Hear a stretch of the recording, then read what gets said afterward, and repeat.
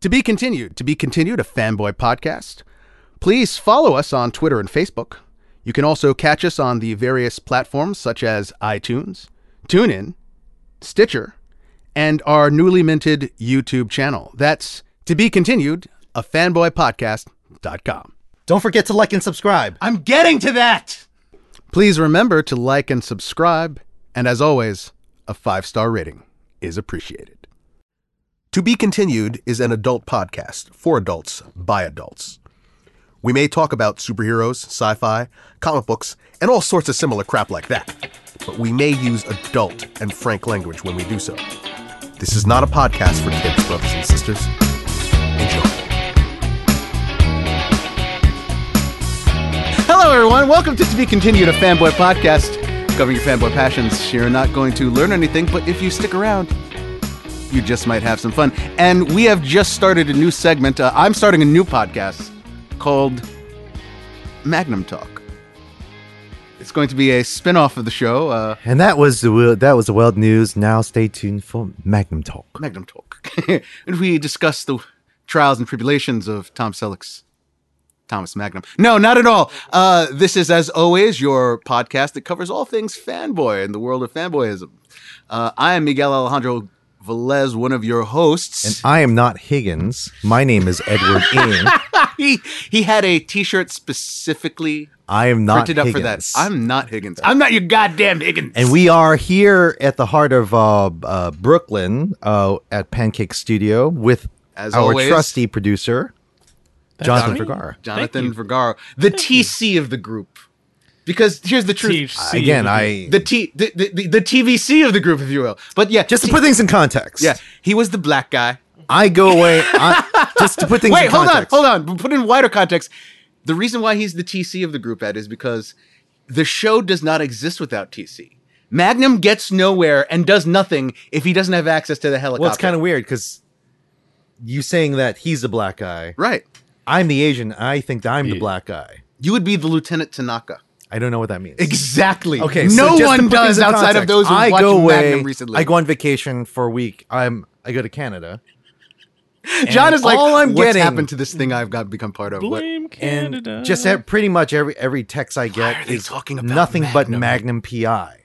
Miguel's been on a Magnum journey, and he's been sucked into the Magnum Magnum crusade, PI if you will. singularity. If you will. Magnum Menace. Madness. It's Doctor Strange and the multiverse of Magnum Madness. But we're not talking. I mean, we're not getting into Picard just yet. No, we will be getting to Because we're not. He didn't get sucked into a Picard singularity, no. but he got sucked into. I blame the Duffer Brothers because Stranger Things season 3 has that whole thing There's something stranger there. with Hopper obsessed with Magnum. And how long ago that was July 4th? Okay, so I finished up Stranger Things, and I just started going like, I haven't really watched Magnum in like probably since I was a kid. It wasn't even a thing that I watched like when it was in syndication. I have a vague memory of watching the early seasons. I confirmed this with my mom that she did watch it all the way through. And by the way, Ed, I also touched base with mom about this. No, she gave up on the new Magnum with Jay Hernandez. Wow, okay. Six You episodes said in. that 6 episodes Julia in. Velez Yes, was all. it didn't for- grab her as well as she would like. Plus, she was kind of freaked out by the whole sexual tension between Jay Hernandez Magnum and woman Higgins. And I agree with her. That was the wrong call on that one. That was the wrong call.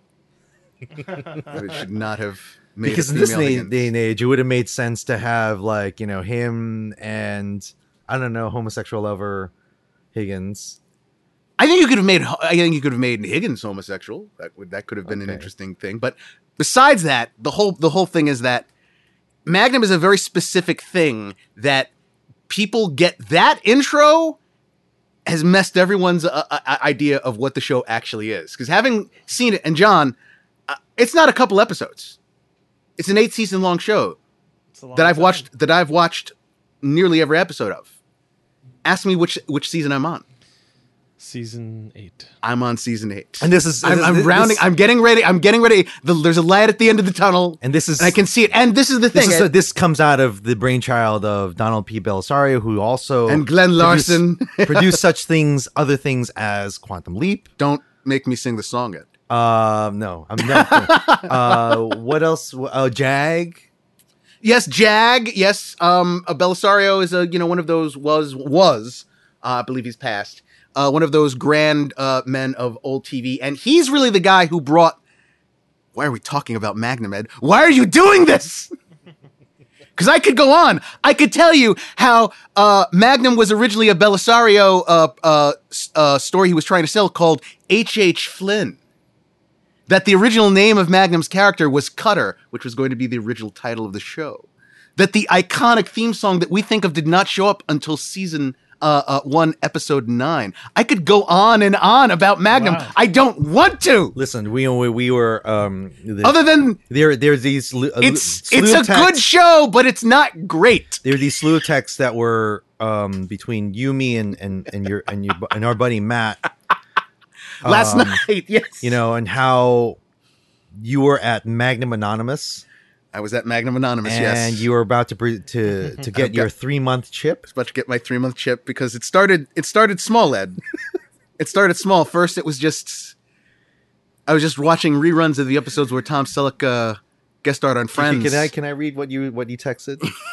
It's like, like a sponsor says, "It's all right, brother. We appreciate you hearing from you. Okay, it's my turn. Today, it would be 3 years since I've watched an episode. This chip is a testament to hard work and dedication." And you go, it all started out innocent. I would rewatch episodes of Friends where Tom Selleck guest starred. Then I was catching Blue Bloods on TNT. But then I discovered all 8 seasons of Magnum on Amazon, and my life just got out of control until I found out about the program and turned my life over to a higher power. Hi, Miguel. Hi, Miguel. Magnum is anonymous because the show's got a lot to offer, Ed. You got Magnum, who's really goofy. This is what I couldn't. Even in Canada, I couldn't escape this. Yeah, because this is all I got. It's a good, not great show.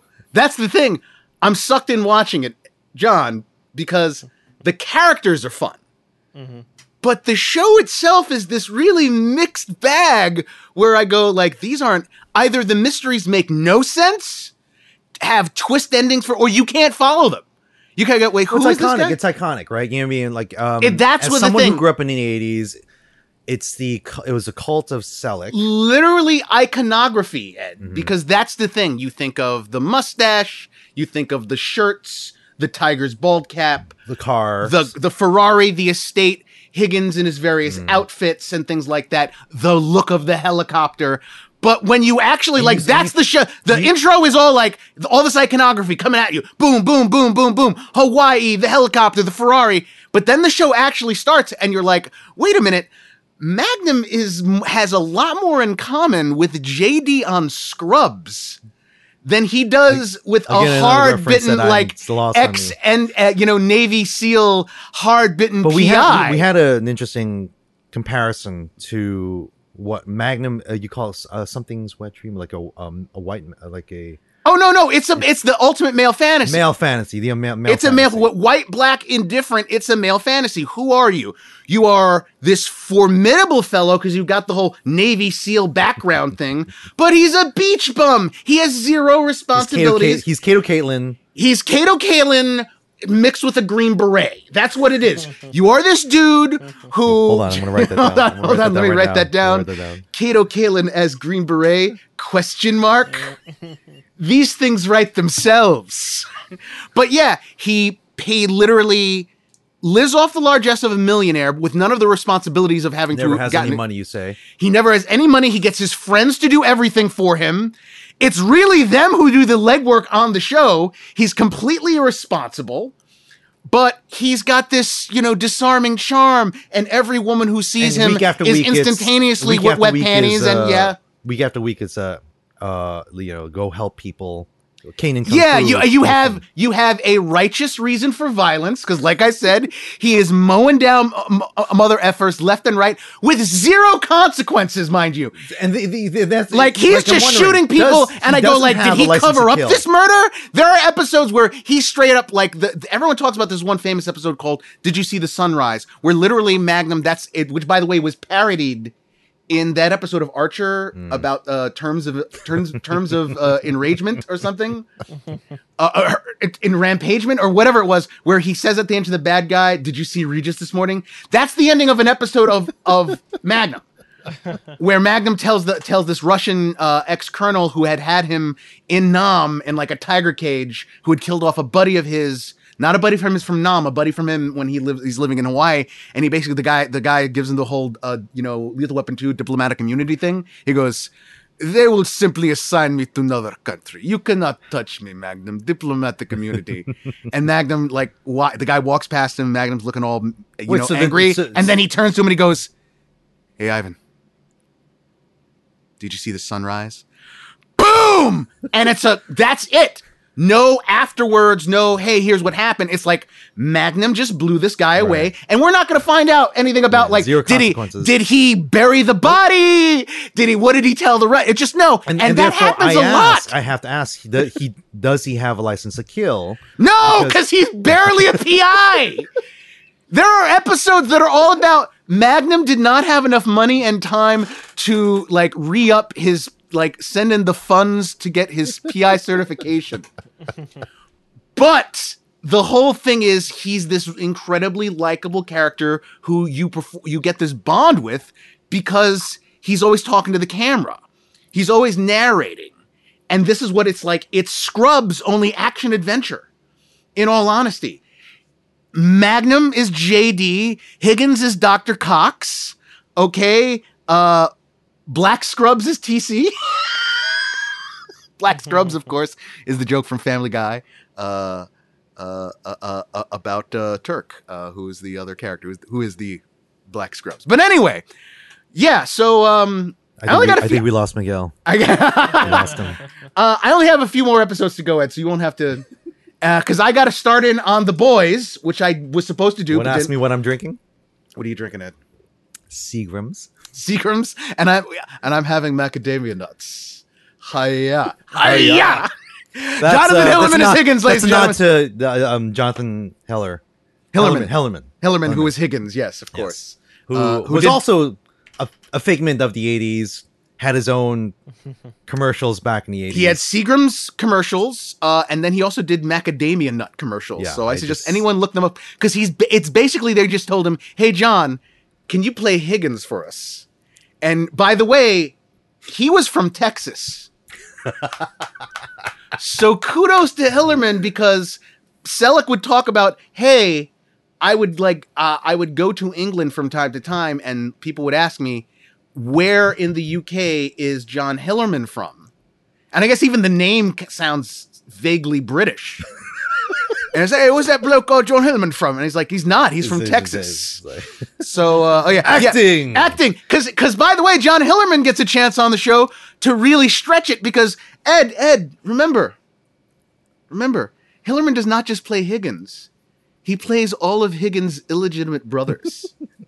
Yes, John, on the show, Higgins is like he's a very proper major domo of the place where Magnum lives. And then every once in a while, one of his half brothers show up, whom also John Hillerman plays in those doing it. So he's got Texan brother, he's got Irish priest brother, he's got Don Luis Higgins from a fictional South American country. That is a very American. He played his own father, Ed. That's a very 80s. That's very Americana-ish TV. Tropish, very 80s TV, yes. And that goes back to Bewitched, where Samantha has like a super hot but evil sister. Yeah, it's just her with black hair. We are here today.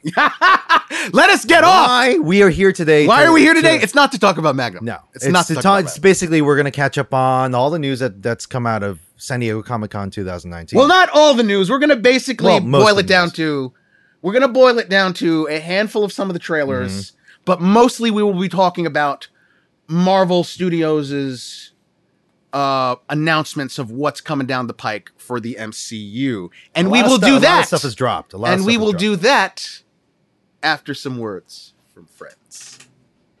Ed, we were over your place the other day, and you were having some work done down there in the basement, right? Yeah, so I've got a basement.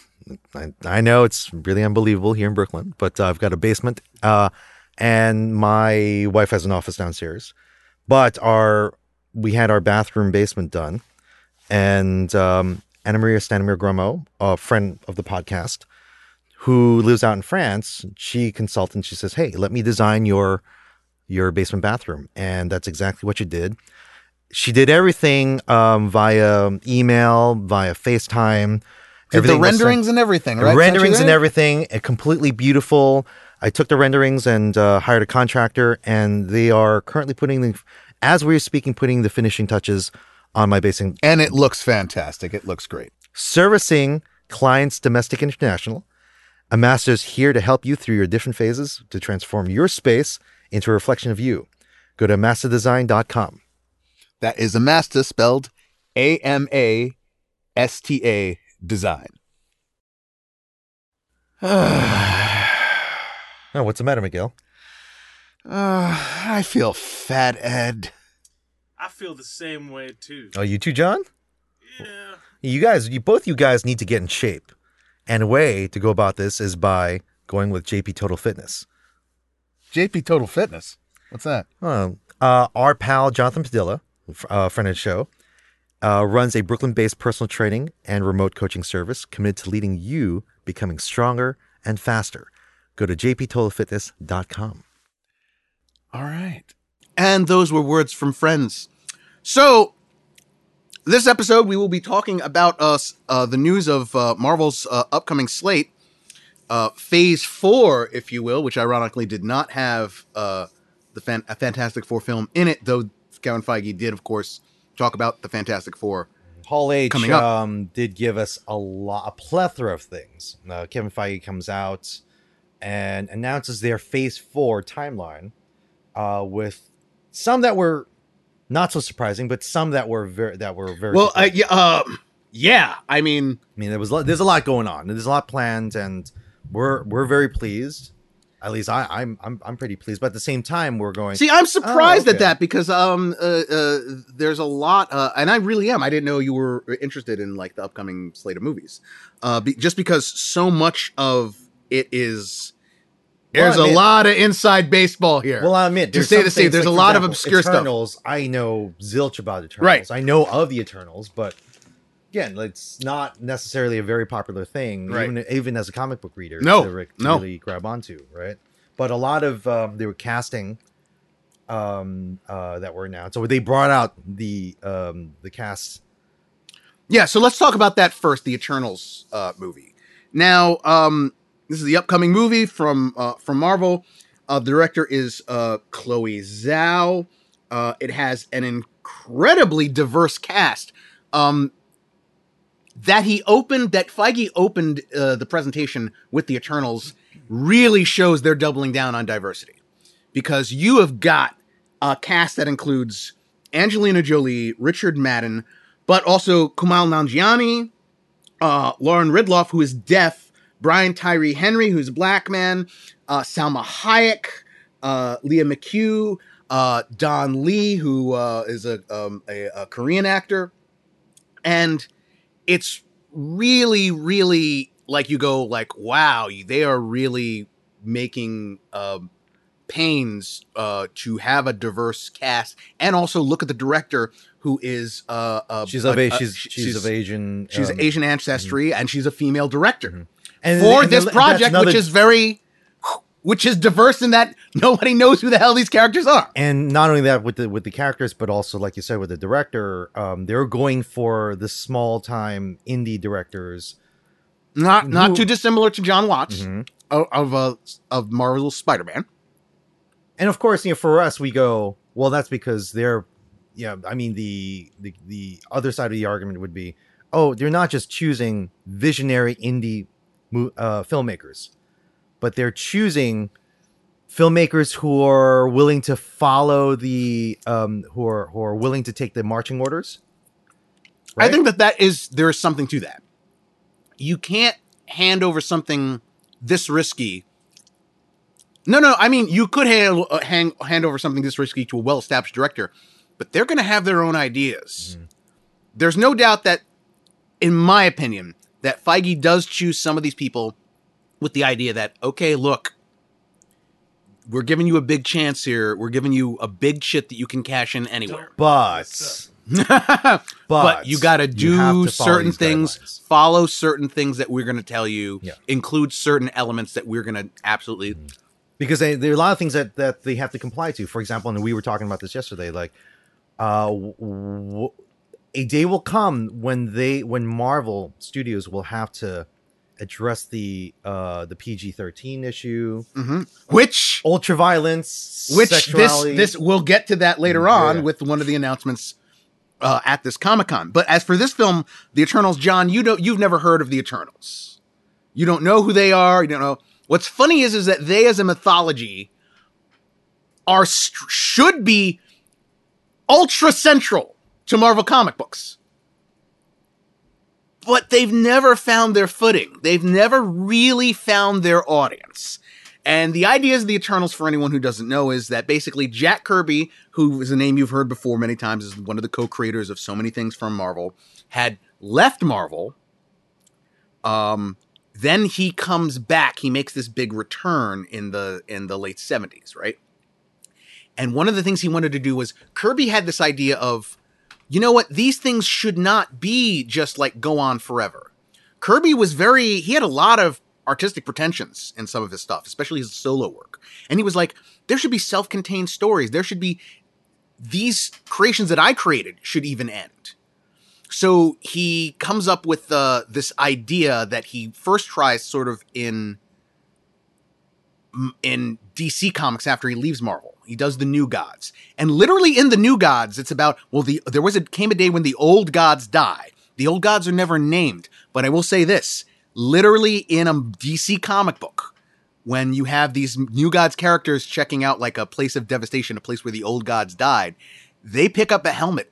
It's Thor's helmet. Like, he was like saying, no, these stories should end, and then something new should grow out of them, and on and on and on. New Gods never quite found their fitting either. He comes back to Marvel, but he's obsessed with sort of this space god, this sort of intervention from the outside, big cosmic themes, and he comes up with the Eternals. And the Eternals eventually they were supposed to be separate from Marvel, like outside of their continuity, and then they get integrated into it. And the basic idea is there are these cosmic beings, these giants. And when I mean giants, they are huge. They are, skyscraper tall or taller beings who are called the Celestials. They are silent. You never hear them. You never know what's on their mind, really. Why are they doing what they're doing? But they go from planet to planet throughout the universe where life has evolved, and then they tinker with it genetically on a genetic level. And in their tinkering, they produce something. They produce, on Earth, they produce these two offshoots, and then they mess with normal human beings as well, which usually ends up forming like a third offshoot. So offshoot number one and in the process, there's drama between them and some of the regular Marvel characters. So their first offshoot are the Eternals, which is the name of this, what this movie is going to be. And the Eternals are basically nigh immortal, perfected beings, each of them having the same base abilities, but then through training and whatnot, some of them excel in one thing over the other. So one might use his inborn abilities to give himself great speed.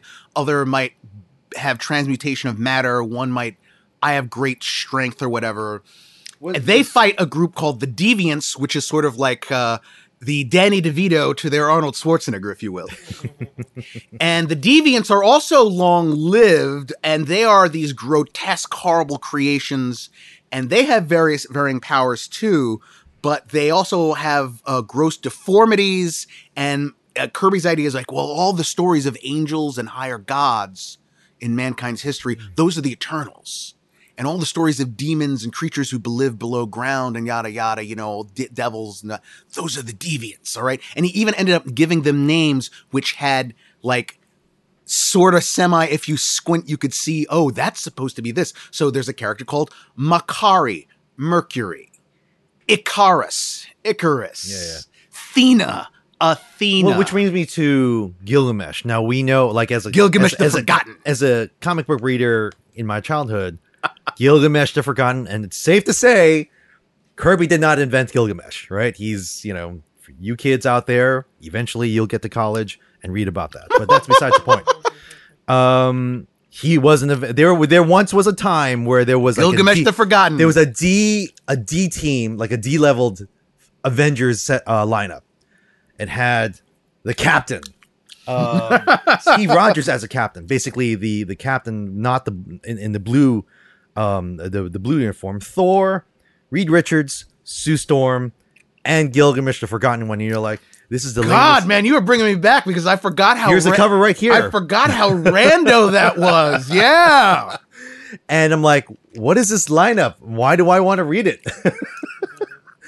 But this Marvel basically, and I never really knew what to do with these characters. I never did I think I'd ever live to see the day that they'd cast a guy from Train to Busan, right, as Gilgamesh, much less, right? So yeah, like you say, and they're going all out with the diversity. And there it says this is a super deep cut.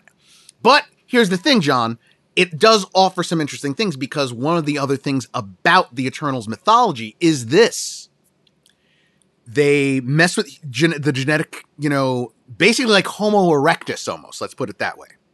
Like a long time ago, where this is long in man's evolutionary theory. And one of the things when they messed with that also produced the mutant gene.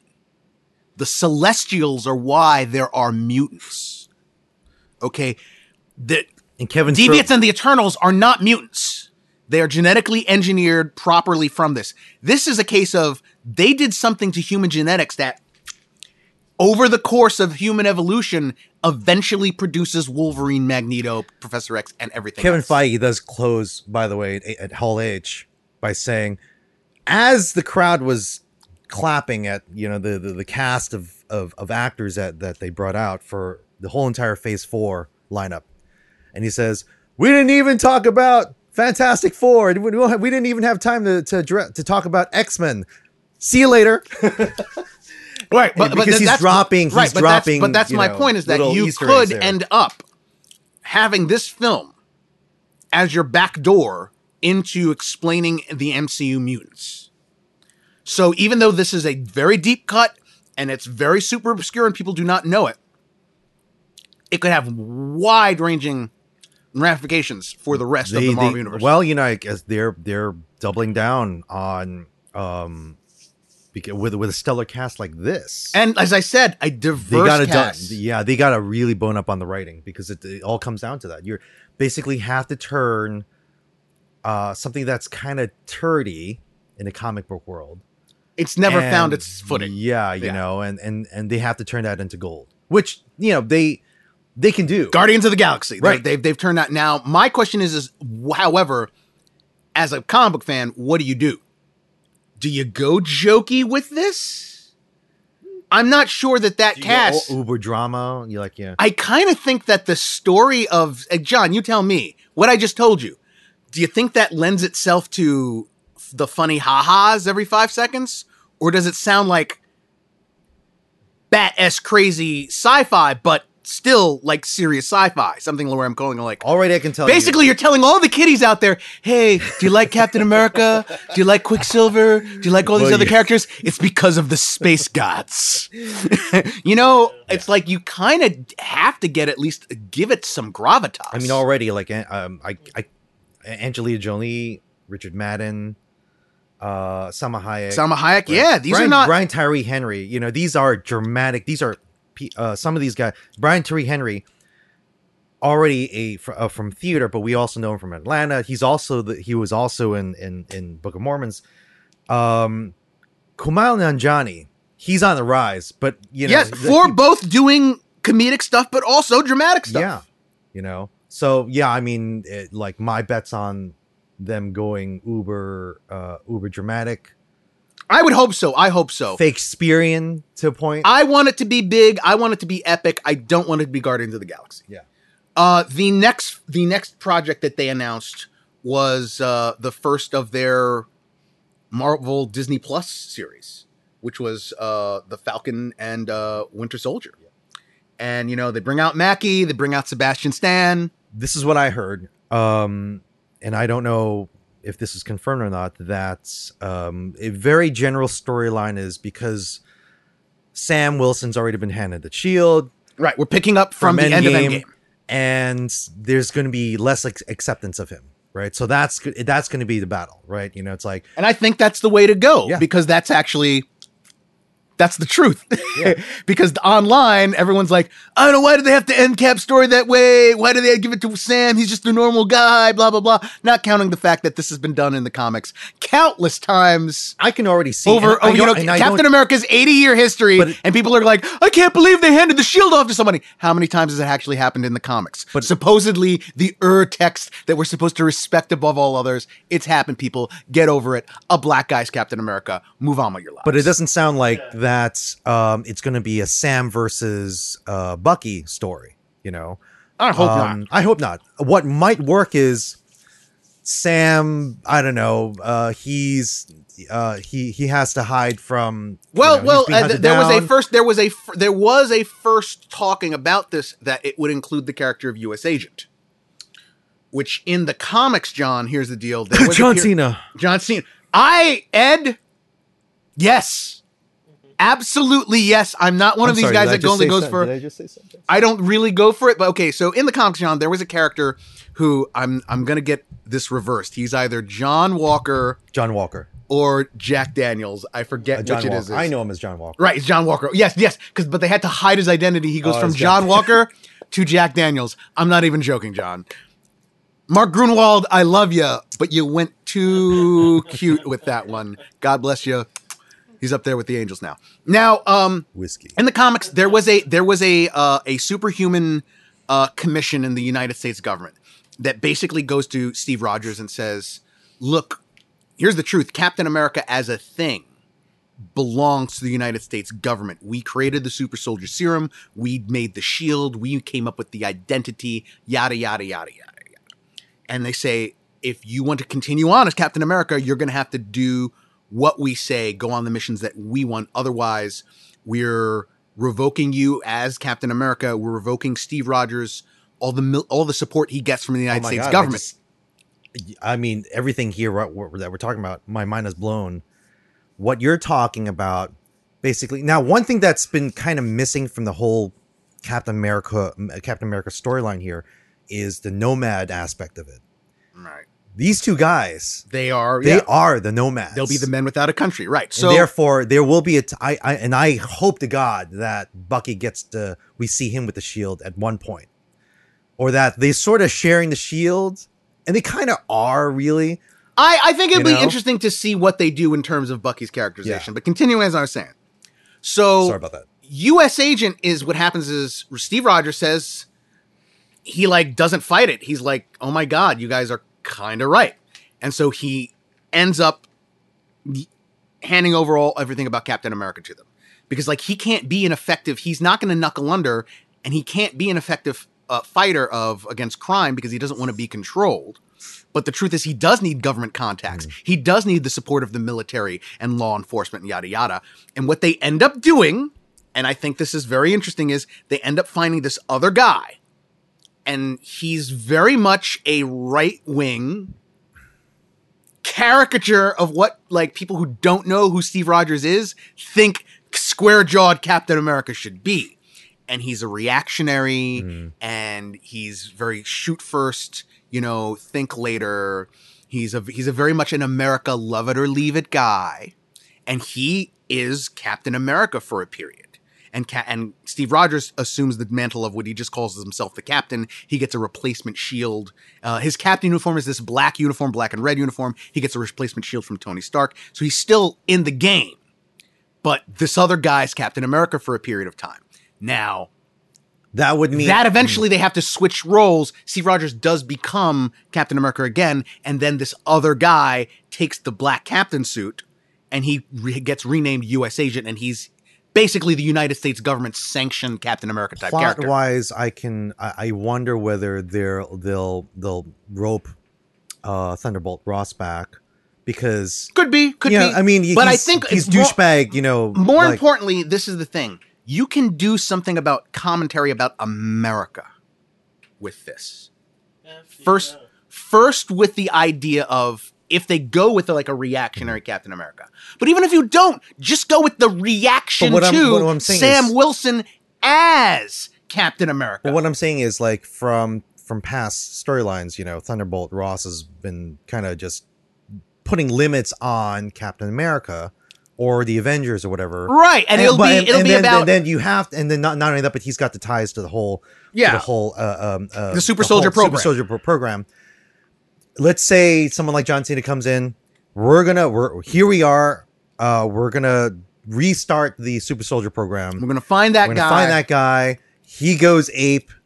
Somehow that just ends up reverses. That somehow sabotages Thunderbolt Ross's plans. At some point, he's going to have to go, it's up to you guys, Sam. Right, yeah, exactly. Bucky, but I'm saying you can do something that has actual meat to it.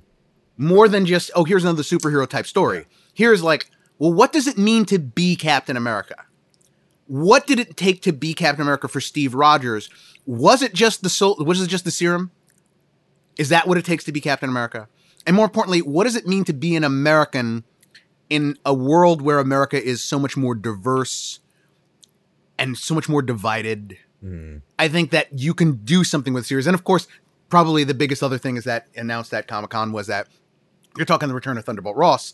They don't need a new villain or behind the scenes. Mm-hmm. They've got a villain. Brule as Zemo. Which is... First of all, Zemo is one of the best. He might be the best villain in the MCU because he actually accomplished what he said he was going to do. He does break up the Avengers. He's the one who sets the table for Thanos.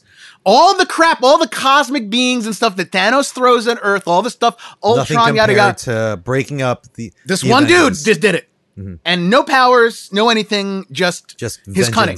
Right. Vengeance and cunning, his commitment. And here he is. They're going to bring him back. Daniel Brühl is an amazing actor who I don't think has really gotten his due. And so who knows where this leads, because we'll get to this in one of the other series. I think that there's a reason Feige premieres this Disney Plus stuff with the movies. I think that's very, very telling. So who knows if these characters are going to return back later on. All right. Next on the hit parade, I guess Ed, we're going to go, go Thor? No, that's what Shang-Chi. All right. Let's But before we get into Shang-Chi, we're going to take a little rest and have some words from Fred. I love our logo. No, really. I love our logo.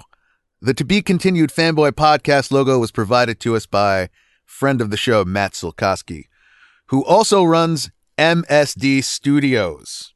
And what does Matt do at MSD Studios? He provides positive reinforcement for your brand. Located in Philadelphia, Matt has worked with clients of all sizes and has helped them to focus on designs for campaigns, rebrands, and new brands. Get in touch for your next project. MSD Studios. That's msdstudios.com. Hello out there, everyone. My name is Miguel Alejandro Velez. And Edward Ng here. And we are the hosts of To Be Continued, a Fanboy Podcast. As anyone knows, we are based out of the Park Slope, Brooklyn-based Pancake Studios, providing to us by one Jonathan Vergara. Ed, what can they expect to get out of Pancake Studios? And here at Pancake Studios, covering your audio recording, production, mixing and mastering needs, and Jonathan is a complete wizard when it comes to these things. Coming this month, it would be our 3rd year anniversary, and he's made a home for us here and continues to produce quality. Look no further. Pancake Studios. Go to www.pancakestudios.net. So another thing that dropped at Hall H, Shang-Chi and the Legend of the Ten Rings. This is again one of those properties that Miguel and I we've talked about and said, you know what? There's just not much to know about Shang-Chi other than the fact that as comic book readers, he's Bruce Lee basically. This is another deep cut. And directed by Dustin Daniel, and who's from Hawaii, like Magnum. What about 5-0? What about Hawaii 5-0? But let's not get into that. Right. Dustin Daniel and Cretton. That's a one name. He's a one named. Okay. Oh no, that's the whole entire name. Dustin Daniel Cretton, right? Right. Okay, so they casted, and I am kind of glad, and I'm very pleased by the casting. So far, we only have 3 on the list. If you go to IMDb, you'll see Simu Liu, who for many here in the States do not know, is the star of a Canadian sitcom called Kim's Convenience. It's very funny. Korean family living in Canada. He's got the look, though. He's got the look. He's also stuntman.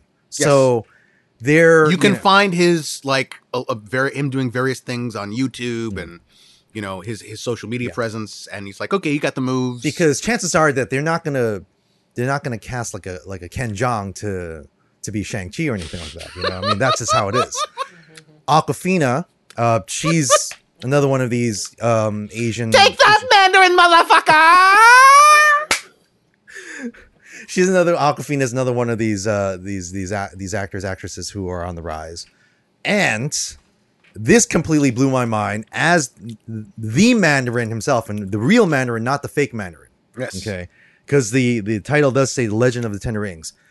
Tony Leung Chiu Wai. And what has this man done in Chinese Hong Kong? And I can understand, if you're listening to this, you may not be like me, where you grew up in the 80s in a very Chinese household, watching Hong Kong films, watching Hong Kong TV programs. Tony Leung is a veteran.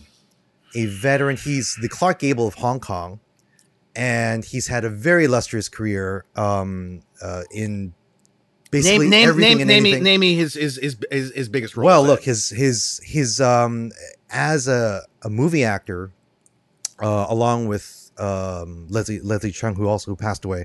I need to bring that up. Well, most recently is the Grandmaster, which is another telling of the Ip Man story.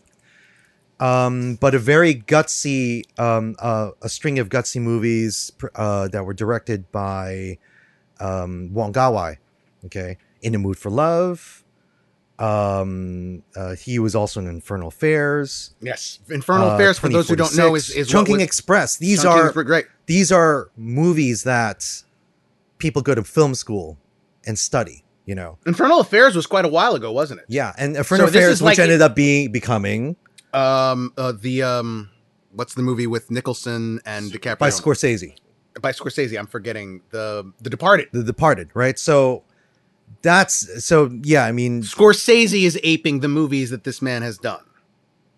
So Marvel went for, and this is just the tip of the iceberg on the movie. Marvel's going for a brass ring here. I think they want a Black Panther style hit. I think they are aiming once again for that diverse market. And they're making a silk purse out of a sow's ear, because they're reusing this thing, which could have been two things that could have been very toxic. And they're making an alchemy here, perhaps, because you have the Mandarin. John, the Mandarin in the comic books is like Iron Man's Lex Luthor, basically. But he's a yellow peril stereotype in many ways. Now, I think that there's a lot of cool stuff you can do with the Mandarin. He's like this basically he's like a modern day like Genghis Khan type who has these 10 rings that each of them have like different. I'm sorry. This for some reason this scenario. Sorry. The scenario just popped up in my head when you said that. Okay. And like Yellow Peril. Yellow Peril. Tony Stark goes to like a Chinese restaurant and he gets a fortune cookie and it's like, you're gonna die soon, and he's like, damn you, man. He's just always Well, even the fact that I didn't order Chinese broccoli. Well, even the fact that the character, the villain, is called the Mandarin. The Mandarin. It's well, Ed, I mean, I think that there's sometimes, and I shouldn't put words in your mouth, you are the Asian American here. But I do think you can go too far with being too sensitive about certain things. Oh, yeah, sure. You know what I mean? But at the same time, like I said, it's problematic. Okay? Now, Shang-Chi is no less problematic. Yes, he's no less, an exploitation creation than, say, Iron Fist. But here's the thing, John. You've heard of the name Fu Manchu, right? Fu Manchu is a separate literary creation. Marvel decided, hey, we want to get in on some of that Fu Manchu action. I say that incredulously.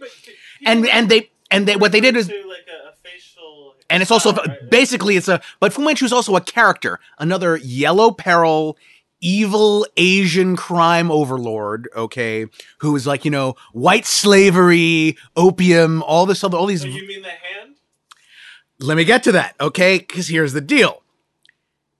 In the comic, Shang-Chi is Fu Manchu's son. And the idea is he, rebels against his father, who's this evil, Yellow Peril stereotype.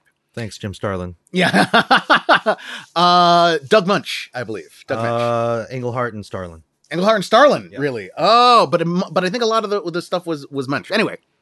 So, here's the problem, okay? You can't have a Yellow Peril stereotype in the 21st century.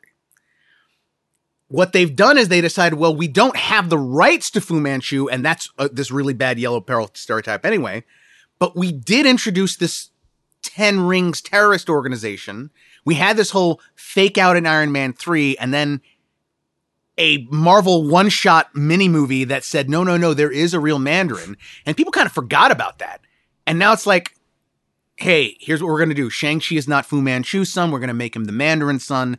And we're going to perform some kind of alchemy here. And I am all for it. I think that it's another market demographic that you can go for. I think it's another kind of genre. Uber sensitive because, I mean, if nowadays, if your movie is defined by overseas money, right? Right? That basically will say, whether your movie is a blockbuster hit or not. Mm-hmm. And it's by overseas money, then you have to really, be relevant in that sense. And the Chinese market is really making and breaking these movies too, because they're the ones who are funding some of it. Like nowadays, I'm like, well, when did? Not about just funding, but like also their audience participation.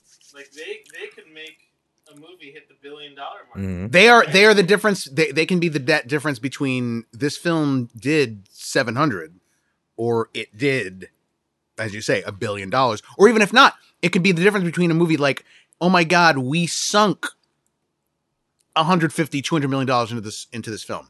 Domestically in the U.S., it's barely made its budget back. Maybe not, but once we get those overseas numbers, we're sitting pretty.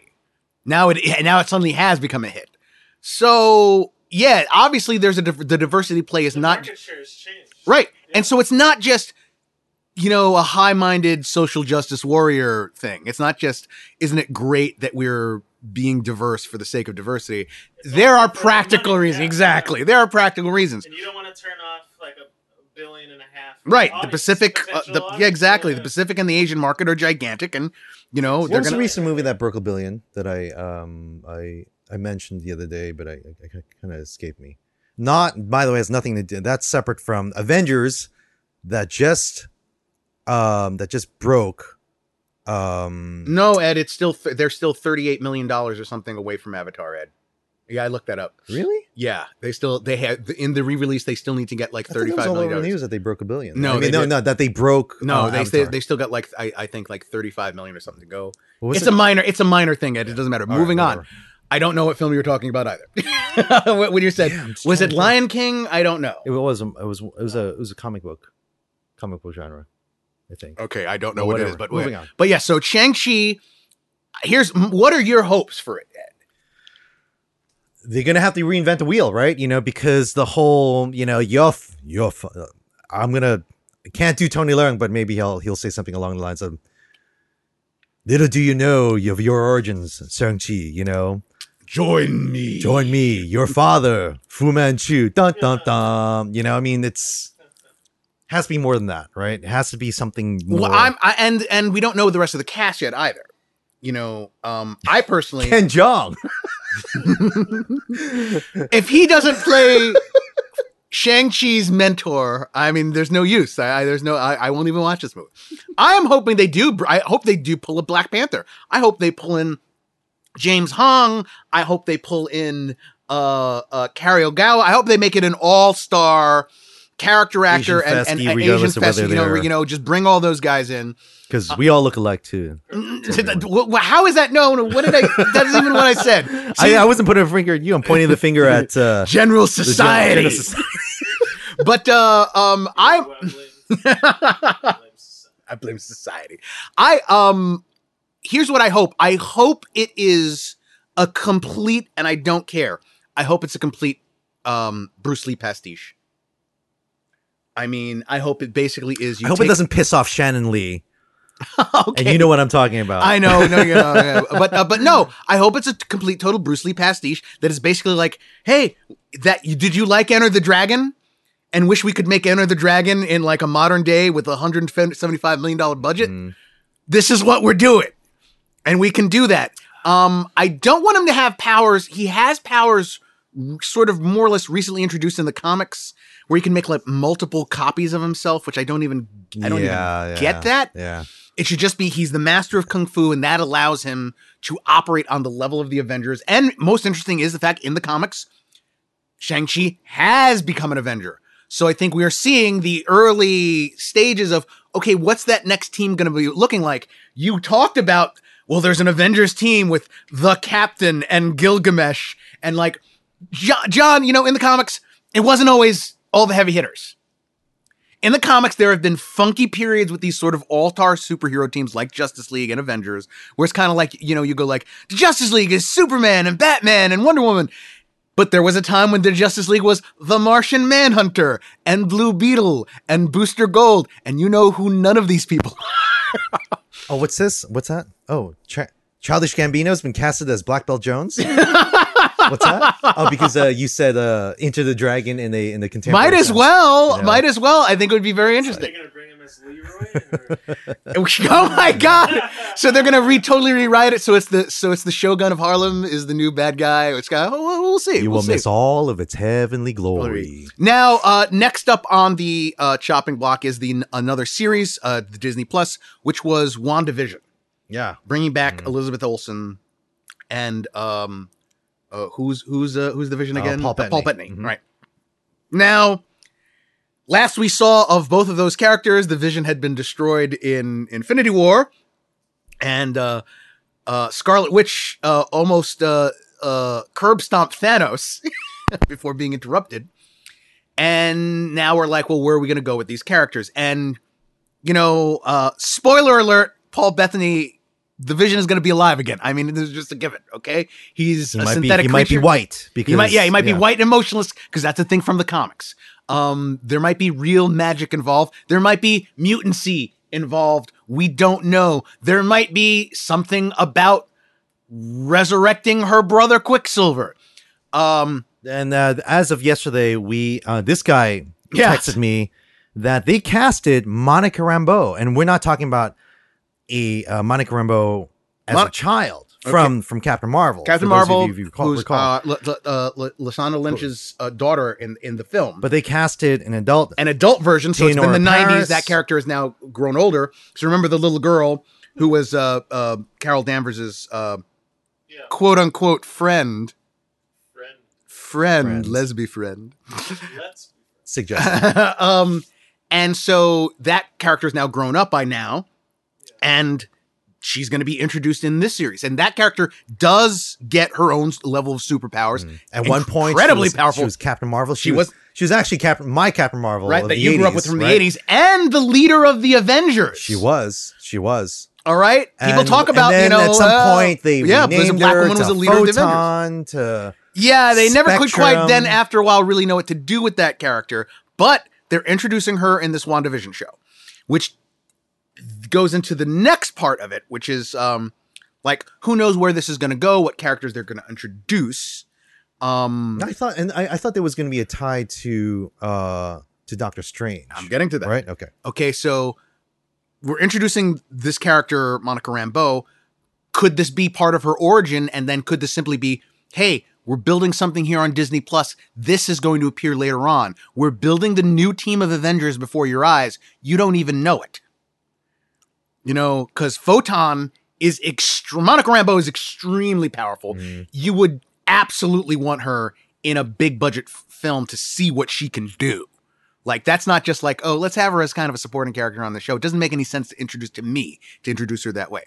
But then the next thing is that, yes, almost immediately, as soon as WandaVision drops on Disney Plus, only weeks or months later, essentially, Doctor Strange is going to come out, and events of WandaVision will play into that, and Wanda, the Scarlet Witch, will be appearing in Doctor Strange too, in the multiverse of madness. So how does that work out exactly?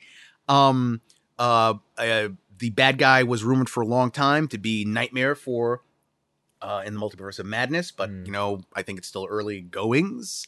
Bringing in Wanda means, okay, is she a sidekick character? Are they essentially here's my question. Are they essentially replacing Clea with Wanda?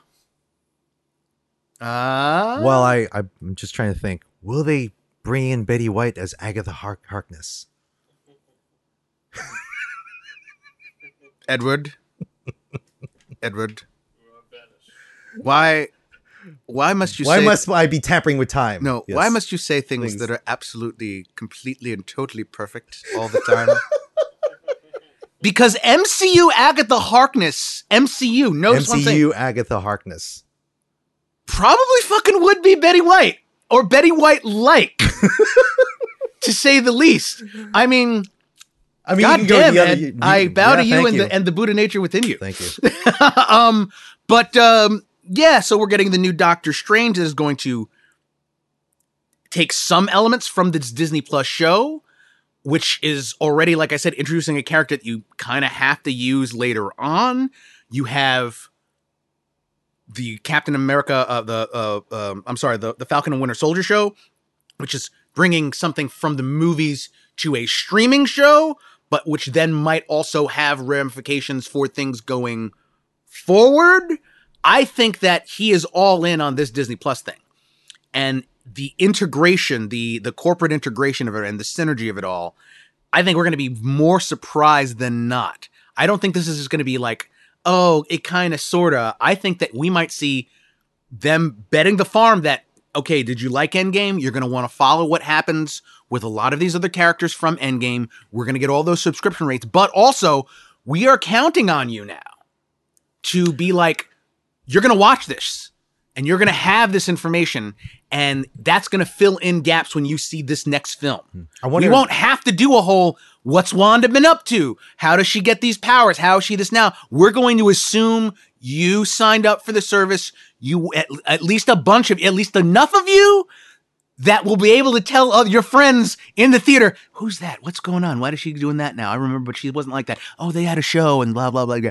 So that they won't have to do any heavy lifting in the movie to explain stuff. Well, one of the things we were talking about also was because as you and I were getting to the Magnumverse trademark, that there were crossovers, right? You know, and we're not going to get into the crossovers, but yeah, there was an intended Quantum Leap crossover where Sam Beckett leaps into Tom Magnum, yes. Tom Magnum. A Simon and Simon crossover Okay. And a Murder, She Wrote. And a Murder, She Wrote, you know? And that's just one of the charms. You said you didn't want to get into it. No. But all I'm saying is like what I'm drawing out of it is that this is one of the charms of shared universes. Right. And why these things sell like hotcakes now, because it's well, who was it that said, "Oh, these are really great TV shows, but in movie form"? You know, like basically, it's a return to the serialized form that comic books and this adventure stuff had for a long time. In which, you know, only now. Gentlemen, please save that juice. Please come back next time as we continue this episode of To Be Continued, a Fanboy Podcast. And as always, please visit us at tobecontinued@fanboypodcast.com.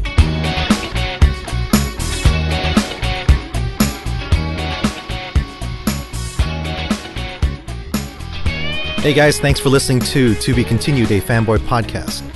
Our website is www.tobecontinued.afanboypodcast. Check us out on iTunes, Google Play, Facebook, Instagram, and Twitter.